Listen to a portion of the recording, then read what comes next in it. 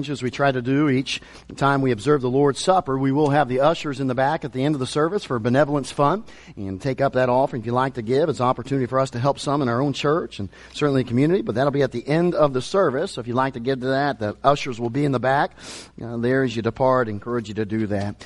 All right, James chapter 4, and part of the reason that we did the Lord's Supper. Again, I like making it the focal point. I like making it something that the service is centered on, is observing the Lord's Supper, but also allows me to then kind of take my message and shorten it and so forth to be respectful of your time. We'll do that tonight. So, but I like James chapter 4. We started last week, and here in verse 6 and 7 specifically, and verse 6, note it if you will with me. Verse 6, James chapter 4, but he giveth more grace. And really, we just focused in on that statement last week. But he giveth more grace. It's a great statement. If you remember correctly, real quick, last week we talked about this statement of God giveth more grace. What is grace? We defined it as God's unmerited, undeserved favor. That's one of the multitude of definitions. And then we looked and saw that the Greek word, more grace, or words there, literally means large or larger, greater grace. So there is a measurement, a quantifying aspect about God's grace. And so every day, and this is tremendous truth that we focused on last week, God wants to give you and I more grace for every day. He's ready in heaven. He's ready to write the check. He is ready to allow it to flow. And boy, what a great truth and thought that is, that our God in heaven, who honestly, if we could summarize what we did tonight in one word, that's the love of God. But God commendeth His love toward us, and that while we were yet sinners, Christ died for us. So that's love, and this loving God is also a gracious God, ready to give you and I grace. How many of you are going to need grace tomorrow on Monday? Amen? I am. Throughout this week, I'm going to need grace. And he says he giveth more grace, greater grace. And we looked at these 4 ways. Obviously, the grace that brings salvation, the grace that flows in sanctification. So in my attempts this week to grow in the very likeness of Christ, to be changed into His very image, my character really morphing into the character of Christ, He gives more grace for that day by day. And then the grace that dispenses strength. He's going to renew our strength through grace. And He promises to do that. Man, I like that. I know this week I'm going to need some grace that strengthens me. It helps me face the temptations and trials that that the devil attacks us with, and the trials that even God sends. I need grace to help with that strength. And then I like the grace that offers endless supply. He giveth more grace. There's no end to it. I mean, what a great truth. Now, real briefly, if you remember, we talked about the influences of grace. We might say the products of grace in our life. It produces a love for Christ and His people. It produces a deadened love for the world and less infatuation with its allurements. That's why it's here in James. He says, don't be friends of the world, but hey, be a friend of God. Submit to God. Be humble. He gives more grace so that you and I don't think we're missing out on something when the world comes and tries to allure us. He gives more grace.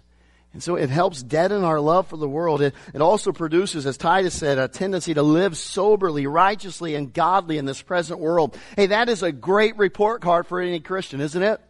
Did I this last week live soberly, righteously, and godly in this present world? Well, let's see. Soberly and righteously, and C. What would it be? What would be the report card? Because I need grace this week to live soberly, to live righteously, to live godly. And then as you see, not only that, the last two, it produces a life full of joy and contentment over one's life and graciousness displayed toward others.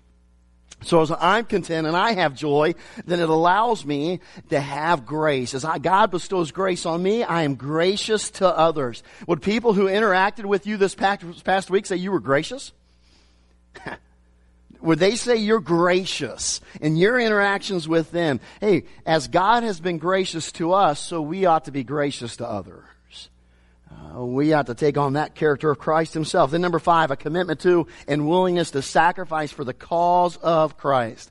And so these are just some of the influences, the product of grace in our life. You remember last week we left off, and I just gave you the little snippet, maybe a little teaser of saying, okay, if we have a hose, like a garden hose, and we hook it up to the spigot, and we're trying to get water out, and we go to the end, we turn it on full blast, and it's even dripping at the spigots, and we know we have water, and yet we go to the end, and there's no water coming out. It tells us, probably, most of us have experienced is that we know right away there's probably a kink in the hose. And so we've got to find out why in the world this thing isn't flowing. Why there's water coming from the spigot. It's flowing, but why hasn't it reached the end? And as we go back through, we might find a kink in the hose. And that is literally what James deals with here in James chapter 4, as he says, "But he giveth more grace. Wherefore he saith." Now you say, hey, I didn't get much grace this week. There were some situations, some instances where I didn't have grace for it. I didn't sense that God was bestowing grace on me. Well, here's a great reason that it may not have flown. Notice it. Whosoever wherefore he saith, God resisteth the proud. God resisteth the proud, but giveth grace unto the humble. So we want to term it this way, room number 3, hindrance to the flow of grace. God giveth more grace. There's the influence of grace, and now we see the hindrance to the flow of grace. What is it that he's focusing on? Pride. So this is the hindrance to grace flowing in our lives. Now listen, every young person here knows what pride is. Every young person understands that a display of pride, it's giving too much valuation to self, seeking glory for me. Out on the playground, it can happen. I'm a better soccer player than you are. I can swing higher than you. I can escape the nursery before you do. I mean, it happens everywhere. They know what pride is. It's I'm better than you. And exalting self. Choosing that, hey, I want to lift me up before I lift anyone else up, including the Lord. So we understand, even the youngest among us here, that kind of rhymed, the youngest here, they even understand what pride is and how it's displayed in our lives. It is me stepping above someone else, putting myself over someone else in comparison. Man, it can creep up. Hey, hunting season today, right? Both. Okay, anyway. And hunting, it started it, and boy, we can start comparing, right? How many pointers did you get? How many was your deer, and so forth, and how many of you got? We can start comparing everything. People start to get jealous. How much do you make? What do you drive? And how new is your car? And all of a sudden, pride, boy, it wells up in us. I don't care what your age is. We've already seen scripturally in many messages before that pride is natural to this carnal man. We want to lift ourselves up. We want to promote ourselves. And I'll tell you, friend, that is one of the greatest hindrances to grace flowing in your life and in my life. Isn't it? And this is what Scripture says. Christ says, listen, God, hey, He resists the proud. And what He resists is that hose kinks. Our pride in our lives kinks that hose so that grace doesn't flow, but humility unkinks it. You ever find the hose, you're like, oh, there it is, and you pick up the hose, and it's creased, and you have to kind of work out that crease if it's not a very good hose, and you kind of squeeze, and all of a sudden that water comes flowing through? Hey, that's humility. That's what God is saying. He resists the proud, but He giveth grace unto the humble. Fall. Here we are, and it's nice to get back to it this week. And I enjoy it. One of my favorite things about fall, when it gets cold enough, is that the mosquitoes go away. Amen? And they're done with, and praise the Lord, I like that. And yet before that happens, what do we have to do? Well, you can tell someone who's gotten a can of mosquito repellent and they've soaked themselves in it, okay? And hopefully it doesn't have DEET and they go into convulsions anyway. And nonetheless, they sprayed themselves with what? Mosquito repellent. They don't want mosquitoes anywhere around them. Now listen to me, forgive me, but can we just make an analogy here with that? You know what pride is? Pride is a grace repellent. Pride is a grace repellent. You don't want grace tomorrow? You wake up tomorrow, you wake up and you say to yourself, I can handle today. I don't have to depend on God. And it doesn't have to be where you wake up and say that. It can just simply be this. You wake up and you don't pray tomorrow morning. You don't ask God for grace for the day, as we talked about last week in Hebrews chapter 4. Come to the throne of grace and ask for it that you might receive it. That's the whole point of that verse, that we'll receive it. We wake up tomorrow, and guess what? As soon as that clock goes off and you hit the snooze button 3 times and you finally get out of bed, you hit the floor running, and boy, you don't give a second thought of, wait a second, there ain't no way I'm going to make it through the day unless I cry to God. and you do that kind of thing, and you keep going throughout your day, can I tell you, that hose is kinked. Because he resists the proud. And that pride is seen in our dependence. Hey, if you and I put on pride, because listen, the Bible speaks about, we'll see in a moment, being clothed with humility. You and I on a daily basis can wake up, and if you could put it this way, today, am I going to put on the garment of pride, or am I going to put on the garment of humility? Will I be clothed with humility, as 1 Peter chapter 5, verse 5 says, or am I going to allow the garment of the flesh to be the garment I wear today? It's really the question. In fact, we could put it this way, as we, in pride, assess great value to ourselves, we take great glory for ourselves, we'll naturally repel grace flowing in our life. And so it really comes down to dependence, doesn't it? If you depend on yourself, you will miss out on the grace that flows when we look to and depend upon God. That's his point. He says God gives more grace, and that's a great truth. But you and I can kink the hose. You and I can allow our pride to rear its ugly head, and we can say, oh, wait a second, I can handle today. And then the flow of grace stops. It isn't what Pastor Henry is saying. It's clearly laid out in Scripture and what God's Word declares. I want you to notice 3 truths. We may only get to 1 or 2 tonight, and we'll finish up next week. But I want you to notice 3 truths about humility and its connection to grace. Number 1, notice this. God desires humility while the devil encourages pride. You know, all of us have cheerleaders in our life. God's cheering us on from heaven, as are the many cloud of witnesses. But I'll also tell you, the devil and his entourage, his legions of fallen angels, they're cheering on you to fail, to be prideful, to give in to pride on a daily basis. Turn with me. We're close enough, and we're in no hurry tonight. We can stop when we need to. So let's turn to 1 Peter chapter 5, if you will, with me. 1 Peter chapter number 5. The verse and the passage here in 1 Peter chapter 5 is the context of the local church. That's important. Whether we get to it tonight or next week, we'll elaborate a little bit more, but it's context of the local church. He's already spoken to the pastors, the elders of the church, and he's kind of speaking to the membership, the different members, the different believers that make up the church. In 1 Peter chapter 5, notice in verse number 5. He says this, likewise, ye younger, submit yourselves unto the elder. Yea, all of you. Now that's an all-encompassing statement. Every single one of us as believers, all in the church, yea, all of you, be subject, submissive one to another. And be clothed with, what's the next word? Humility. So be clothed with humility. And then he goes on to quote, for God resisteth the proud and giveth grace to the humble. Like James says, like Proverbs said. God resists the proud and giveth grace unto the humble. You know what God wants, and as even this says, God wants you and I to be clothed with humility and thereby depend upon the constant flow of grace in our lives to overcome the world and all that's in the world.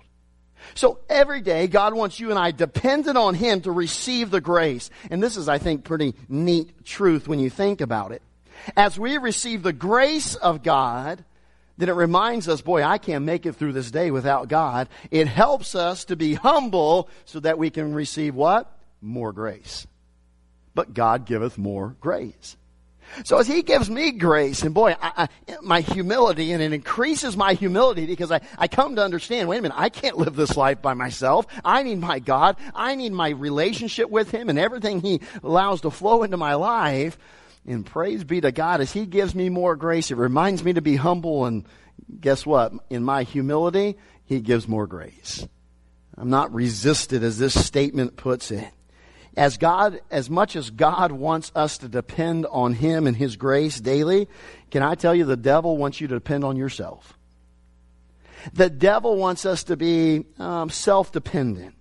Can I tell you, listen carefully, whether it be from the book of Genesis all the way through and really even outside of the Bible and all of history, the devil is the best do-it-yourself author there is.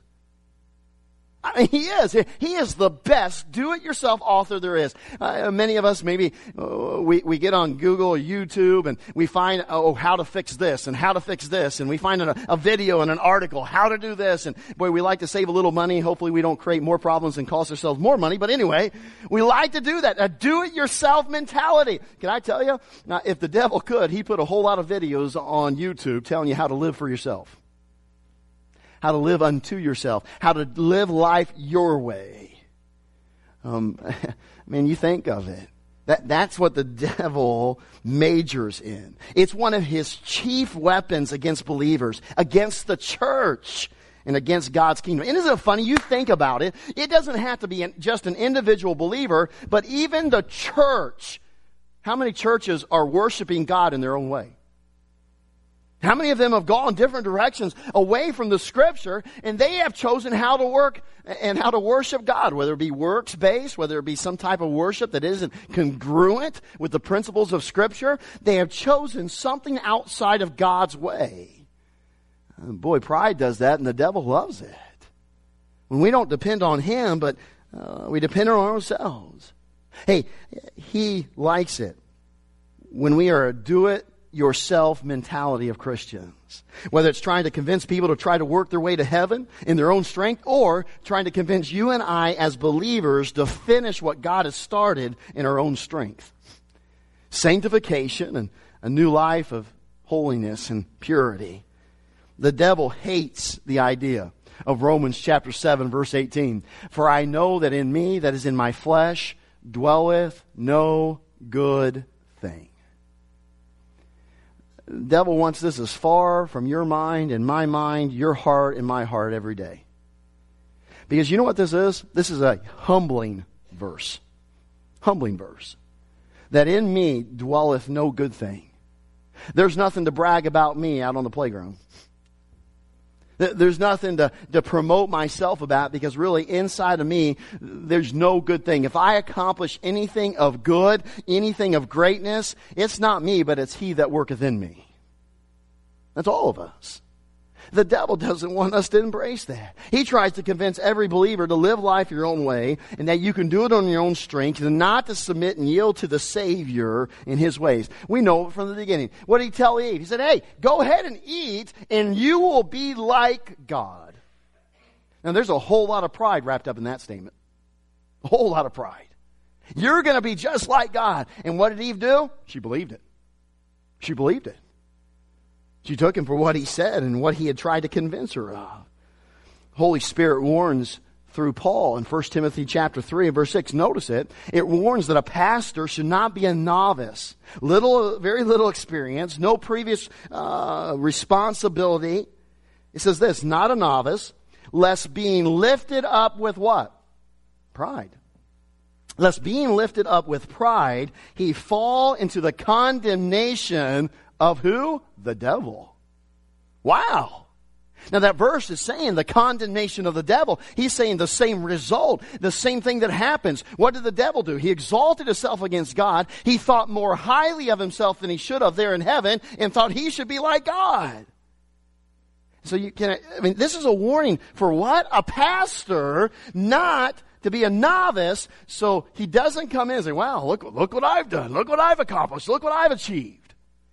And his head blows up. And he thinks more highly of himself. And we know what happens when we think more of ourselves than we think less of God. Hey, Christian, did you hear that? When we think more of ourselves, we think less of God. And that's the warning. That's the challenge there before us. He falls into that same sin, letting his pride grow until everything becomes about him and not about God. And what happened to Satan? He fell from heaven. What happens to even a pastor if he gets caught up in pride? He falls.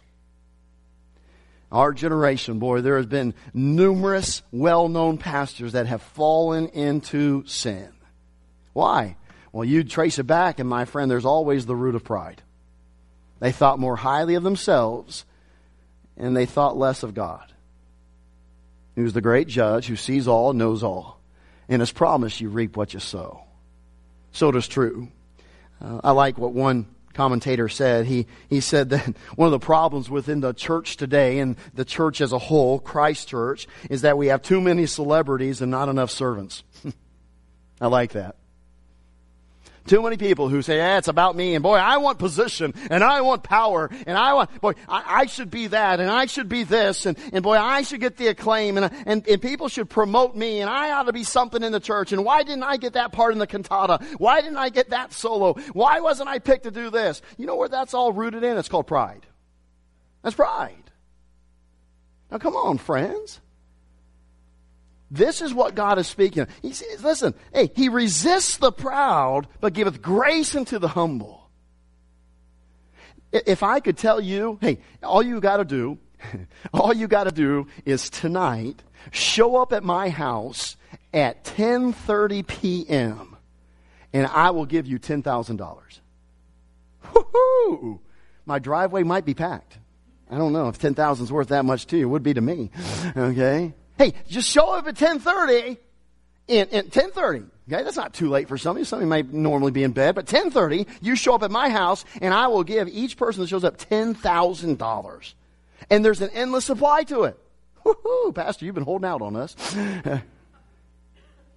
10,000. Now, let's be honest. How many? We'd be like, oh yeah. I'd be like, my wife would be the first in line. Amen. Let's get some money, right? Now listen to me. If we would do that for money, do you realize that humility is one of the keys to grace? He giveth more grace. And I'll tell you, if pride keeps me away from grace, it's a grace repellent. I don't want to have anything to do with pride. I want humility. I want to obey what the Bible says, be clothed with humility. As we've said it here, because that's what God desires. In anything that has to do with pride, it's not God behind it, it's the devil. It's the devil. So my friend, this week, and it's been a long day already, this week, could I challenge you? Let's you and I work at being humble. Let's fight pride, resist pride so that we resist the devil. We'll get more into this passage next week. But the challenge is very clear.